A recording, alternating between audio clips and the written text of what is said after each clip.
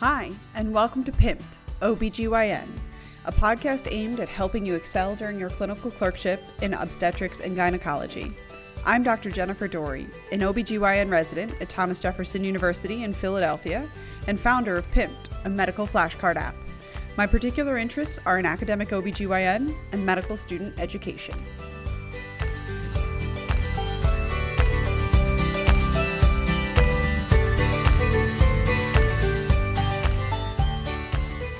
This segment of Pimped OBGYN, we're going to be talking about what you need to know before you attend your first cesarean section. So the first thing to know before you walk into the OR is obviously why. Why are we doing the C-section? Is it scheduled? Is it emergent or urgent because the patient was in labor and something's going wrong? So the most common reasons we do C-sections in the US are actually repeat cesarean sections. So people who have had C-sections before are always offered a repeat C-section because there are inherent risks of trying to labor after you've had a prior C-section. So some people will just choose to have a scheduled repeat C-section, typically somewhere right around 39 weeks, because you don't want them going past their due date and risking going into labor and having a C-section be in the middle of the night. Other common reasons for scheduled C-sections are histories of uterine surgery, mainly meaning like myomectomy and things, abnormal placentation, meaning a placenta previa, a vasa previa, an accreta, increta, or percreta, malpresentation, meaning baby is not head down, not cephalic, so breech or transverse presentation, or multiple gestation in which one of the babies is likely not head down or is not in an adequate position for labor. People that are in labor and get sections called typically happen for a couple reasons. One, their cervix was dilating and no longer is. That's caused an arrest of dilation. They could also be pushing and have the baby not coming down the way they should. That's called an arrest of descent.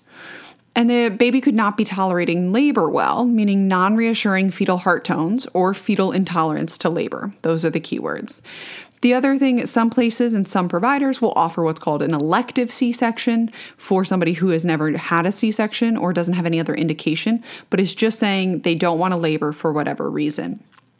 ACOG, our governing body, says it's reasonable to offer elective C-sections for moms. Not all providers will agree to do them, so this is sort of a personal choice and, again, needs to be after 39 weeks. So let's talk about getting into the OR.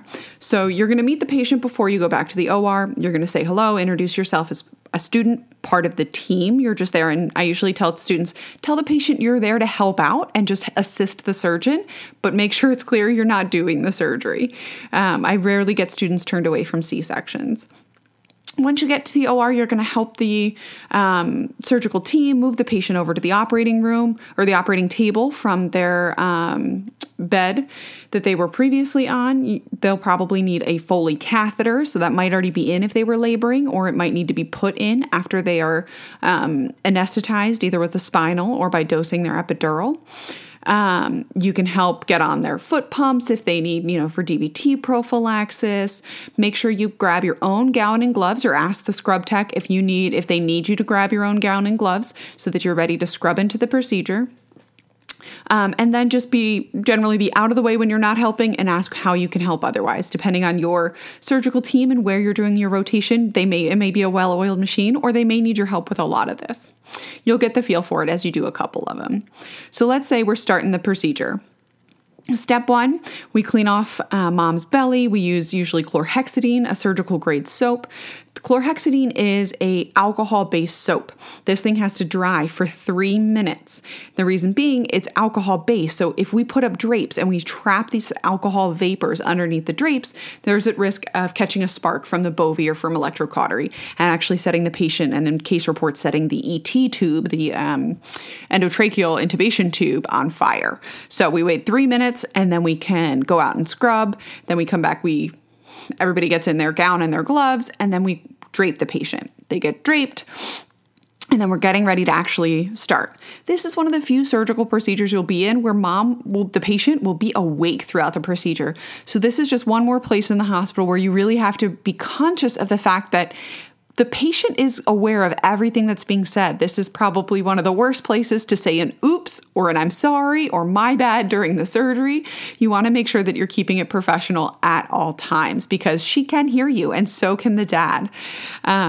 Just keep that in mind as you're operating. I know it's easy to relax in the OR, but this is somewhere that the patient is aware of everything. So we're gonna begin with making the incision. The incision for a C-section goes 2 finger breadths above the pubic symphysis, generally, and extends out laterally for each side about 7 centimeters for a total of 14 centimeters. Depending on the size of the baby, you might get away with 10 centimeters, but on average, they tend to be somewhere between 10 and 14. So if they have a prior incision, you're going to try to just use that so you're not creating additional incisions on mom's abdomen. So they're going to make the initial skin incision with the knife. Before doing so, they're going to actually test mom with an Alice clamp. They're going to pinch her belly, going all the way up to the umbilicus to make sure she's numb, and she can probably feel the touch of it, but she shouldn't feel the pain. So now we go back. We're actually starting. We make our incision with the knife, and then 2 different ways to continue the incision down through the subcutaneous fat. Some people will continue it down with the knife. Other people will go down with the Bovie or electrocautery to try to prevent bleeding.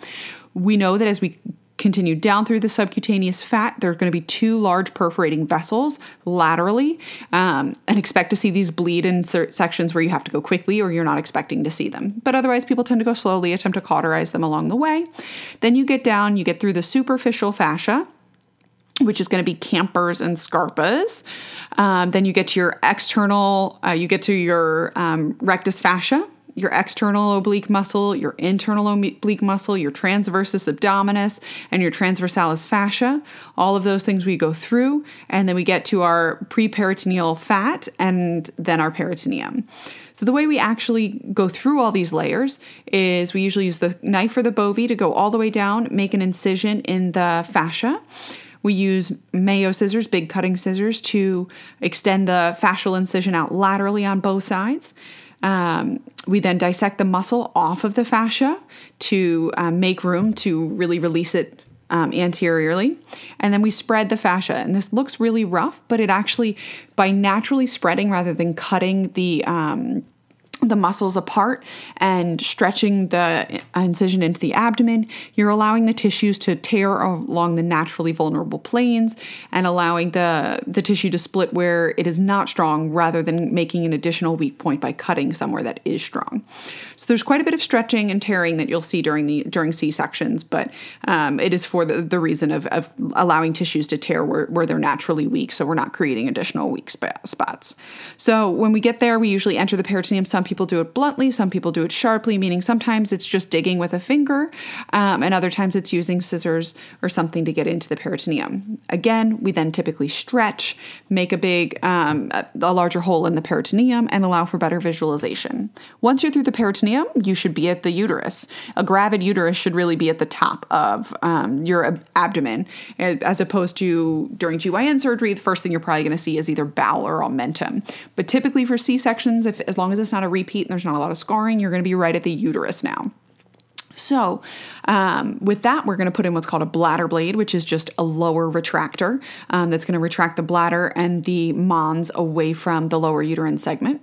We're also going to use a retractor to elevate the top portion of the abdomen. Your job will probably be to hold the bladder blade during this section, and they'll tell you when to put it in, when to take it out, but you're probably going to be helping with that and with suction for visualization throughout. So there might be some adhesions or things they have to get through, but typically you're right about here at the uterus here. Now we have 2 options. So on top of the uterus, the lower uterine segment, is the bladder. So we need to make sure that the bladder is down and away from where we're going to make our incision, which is pretty low usually on the uterus. The lower portion of the uterus tends to have thinner myometrium, which means less bleeding, less strength to the myometrium, and less likely it will rupture should she labor in a subsequent pregnancy. So depending on how high the bladder is, or if it looks like it's going to be involved where we need to be operating, sometimes we'll create what's called a bladder flap, which means an incision in the vesicouterine peritoneum to then just allow that bladder to fall down and away from the uterus. Once we feel like we have enough space in our lower uterine segment, We'll go ahead and usually draw out where we're going to make our hysterotomy, make sure everybody's ready, make sure neonatology or pediatrics is there present for the delivery, so that there is a separate physician just for the baby and at least one just for mom. So then we make our hysterotomy, and this is just, as it sounds, an otomy in the hyster, so it's just a hole in the uterus. We're cutting open the uterus, and it's usually in a low transverse plane. The only reason we don't do a low transverse cesarean section is typically smaller babies where there's not enough space in that lower uterine segment. The lower uterine segment is limited by the lateral vessels, and so on either side of that lower uterine segment run the large uterine vessels, and these vessels supply a lot of blood during pregnancy. This is the blood supply to the entire fetus, so this is supporting a human being at this point. So these blood vessels can bleed and bleed terribly. So we're trying our best to avoid them. So for this reason, most people will curve the incision, the hysterotomy up to the side, like a big smiley face. You can either do this with a knife, or you can do this, some people will actually use bandage scissors and cut it up to make sure they avoid those uterine vessels. And you're also avoiding that upper portion of the uterus, which is going to have thicker, bloodier myometrium that'll be more likely to rupture should the patient ever labor again. Now we should be at the amnion, the amniotic sac, unless we've accidentally ruptured it while entering the uterus. So we're going to rupture the amniotic sac, or AROM as we call it, and then we're going to deliver the baby. If the baby is cephalic, one person's going to stick their hand in, elevate the baby's head to the level of the hysterotomy, and ask for fundal pressure. The second person at the table is going to give us a lot of pressure up at the top of the mom's abdomen, and help deliver the baby. And you'll be really surprised. So after the baby comes out, you will look down and see the hysterotomy, and you will see it bleeding. And it looks like it's bleeding terribly. It's one of probably the bloodiest surgeries you will see. And this is just because of how very well vascularized the uterus is during a term pregnancy. And it needs to be this well vascularized for baby. So don't be surprised if it seems like one of the bloodier surgeries you've seen as a third year. We will delay cord clamp typically, depending on your institution, for 15 seconds to 60 seconds for term infants and at least 60 seconds for preterm infants. After that time has passed, we cut and clamp the cord. Baby goes off with the pediatricians, and our focus is solely on mom. At this point, we get a little bit of cord blood so we don't have to stick baby later, and then get ready to deliver the placenta. We can expedite delivering the placenta by providing a lot of uterine massage. And we also ask for Pitocin at this time from anesthesia. So at this time, we're also assessing the uterine tone. We're concerned. Once the placenta comes out, we can tell if there's any significant atony. This will be really common in sections for things like arrest of dilation or arrest of descent, meaning the uterus has been working hard for a long time, and now we're asking it to work even harder at the end. Similar things that would cause atony at the time of a vaginal delivery. So infection, if somebody has chorioamnionitis, or what's now being called triple I, they're at higher risk for atony if they've been in labor a long time, if they've been on a lot of Pitocin, if they've been pushing a long time. All of these are risk factors for worse bleeding. So if so, we're using the same medications that we will use in a vaginal delivery. So let's run through this one more time, because this will be really common questions that you'll get both during vaginal and C-sections, but also on your shelves. So the first medication we use for everybody is Pitocin or oxytocin. We use that as a free-flowing infusion after delivery. If you don't have IV access, obviously not in the case of a C-section, hopefully, you can also give an IM, an intramuscular injection of 10 units as well. Once the Pitocin is running, if you still have atony, you've got 3 other medications to choose from. Most people's first line is going to be misoprostol.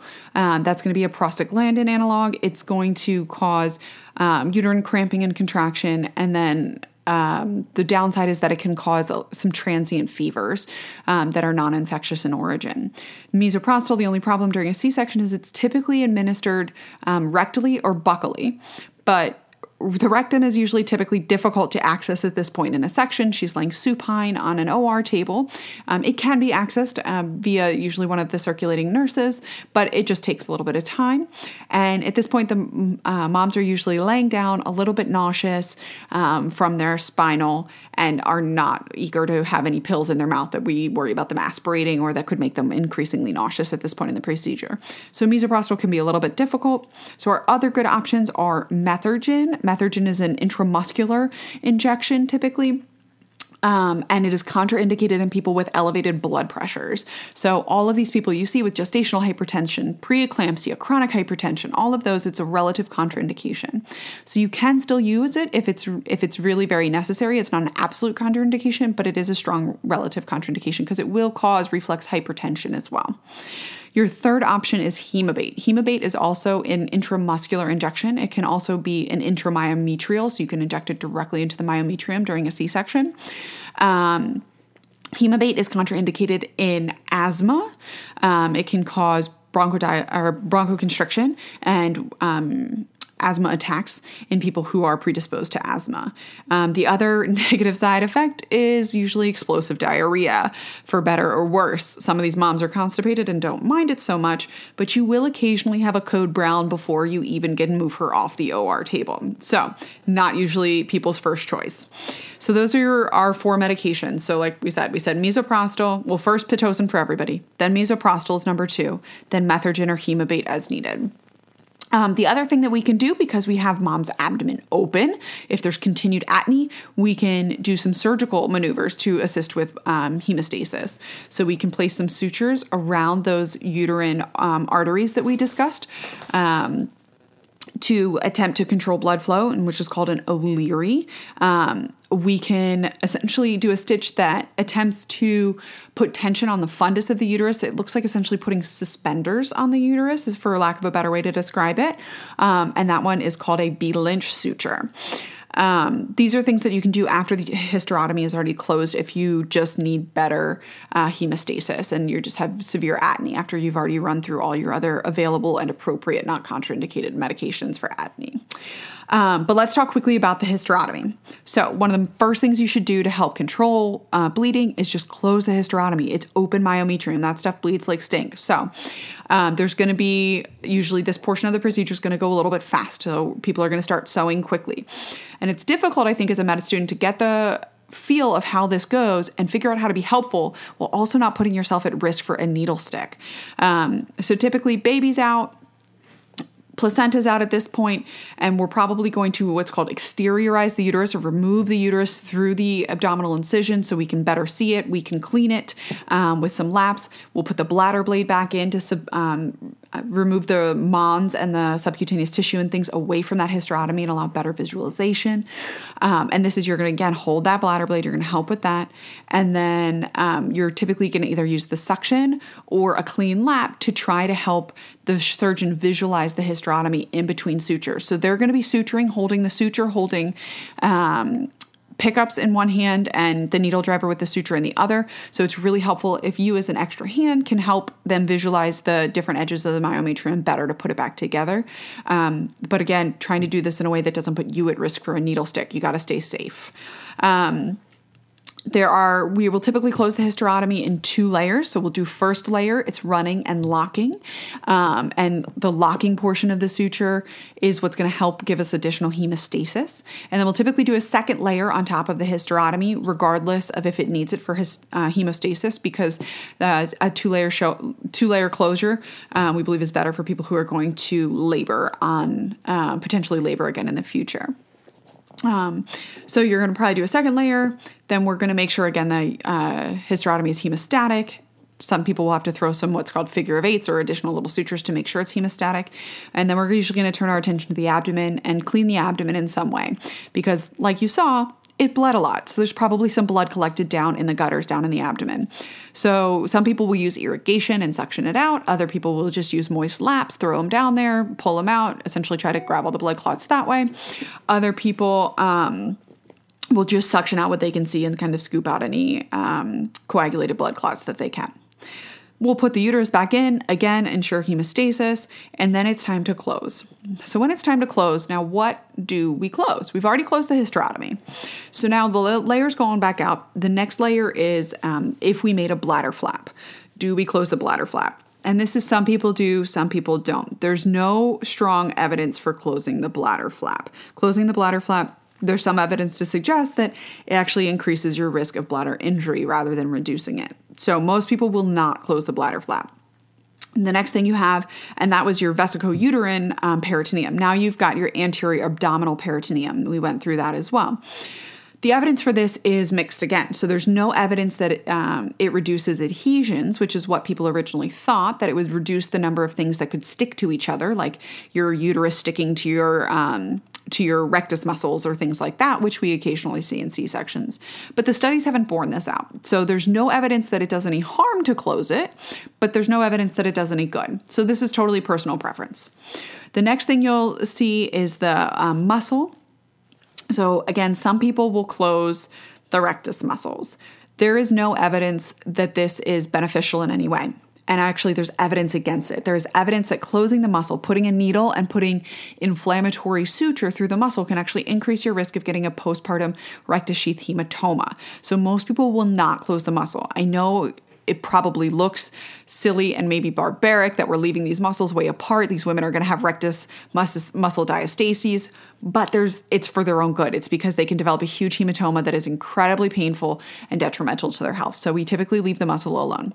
The next layer is the fascia. Obviously, we need to close this, and we need to close this well so that they don't get a hernia. And the one thing that you need to know about closing the fascia is, well, one, there's 2 layers to it. And number 2, the most likely area to cause lingering pain and issues is the apex of the fascial incision. So the lateral edge of the fascial incision. Right out by these lateral edges, when people go too lateral, when the incision is extended too laterally, because say it's a large baby, there are 2 nerves just above the fascia out there that can be either transected or entrapped within the suture. And if the suture catches this and the nerves get tied into the suture, the patient will likely have stabbing or searing pain for a while, several weeks, until the suture begins to dissolve. These 2 nerves are the ilioinguinal nerve and the iliohypogastric. I don't think I've ever heard any attendings or residents actually ask medical students that in the OR, but as a resident, I have been asked that myself. But probably not something you will hear a whole lot about. But you'll look real smart if you do get asked that. So ilioinguinal and iliohypogastric. Now that we've closed the fascia, we are at the subcutaneous tissue. So we're going to rinse this out really well to try to prevent any infection. And then if it's greater than 2 centimeters in depth, we want to close this space because it's a potential space now. We've made an opening. And this is going to be a great place for the collection of a hematoma or a seroma, and hematomas and seromas are wonderfully protein-rich places for infection. So closing the space, if it is greater than 2 centimeters in depth, has been shown to decrease the risk of a post-op wound infection. So typically, for most of our patients these days, this is going to get closed in some way. And then we are at the skin, and you can close the skin in staples. There's the normal metal staples that you've seen. You can close it with suture in a running fashion. You can close it with these newer absorbable staples that actually go beneath the skin called Insorb. They're made with the same things as Vicryl sutures. Those are just quite expensive. But in studies, there's no difference in cosmesis postpartum between staple sutures and these absorbable ones. So it's dealer's choice on that. Then you're going to help clean up mom, get her all set, get her moved over, tell her congratulations like 57 times like we all do, and then tell her that you will probably be seeing her in the morning to round on her and check on her and answer any questions she may or may not have. Mom will usually have received a little bit of some type of relaxant. It might be Versed, it might be something else during the second part of the C-section so she can kind of sleep through the closing portion of the section, so she might be a little loopy, probably need help moving from the OR bed over to her postpartum bed and everything. So be helpful with as much as you can. And then just be ready to round on her and see her in the morning. Things to address on postpartum rounds when you see her in the morning are going to be the normal things. Make sure she doesn't have any fundal tenderness, that her uterus is small, that the incision looks good, doesn't look like it's bleeding.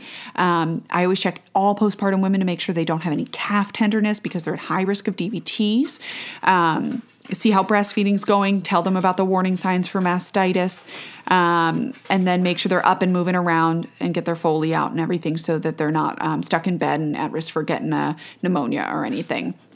The other thing that is super helpful, if they haven't already picked out their form of postpartum birth control, if you know your birth control, or can just print out a simple information sheet from bedsider.org, which is one of my favorite websites for patients and for medical students. It walks you through all the birth control. You can be a great resource for helping moms figure out what they want to do for birth control postpartum. It's something that they often don't want to talk to us residents about when we round on them at 5 a.m. I don't imagine I'd want to talk about it at 5 a.m. as a postpartum mom either, so I understand, but we often don't have time to go back and readdress it with them. So if you've downtime during the day or in the afternoon, ask your resident, ask your uppers if it's okay for you to run. If you know your any of your postpartum patients that you help deliver were unsure about birth control, if you could go have a quick chat with her and just kind of be proactive and be helpful, we do find it super helpful. Or at the very least, just print out that bedsider thing and give her the resource. Tell her to look at it whenever she wants, and that way she at least has some good information to turn to. All right, that's about it for your first C-section. I promise you, it seems like a lot, but it'll get better. You'll do it a couple times and it'll seem like the same old after a while.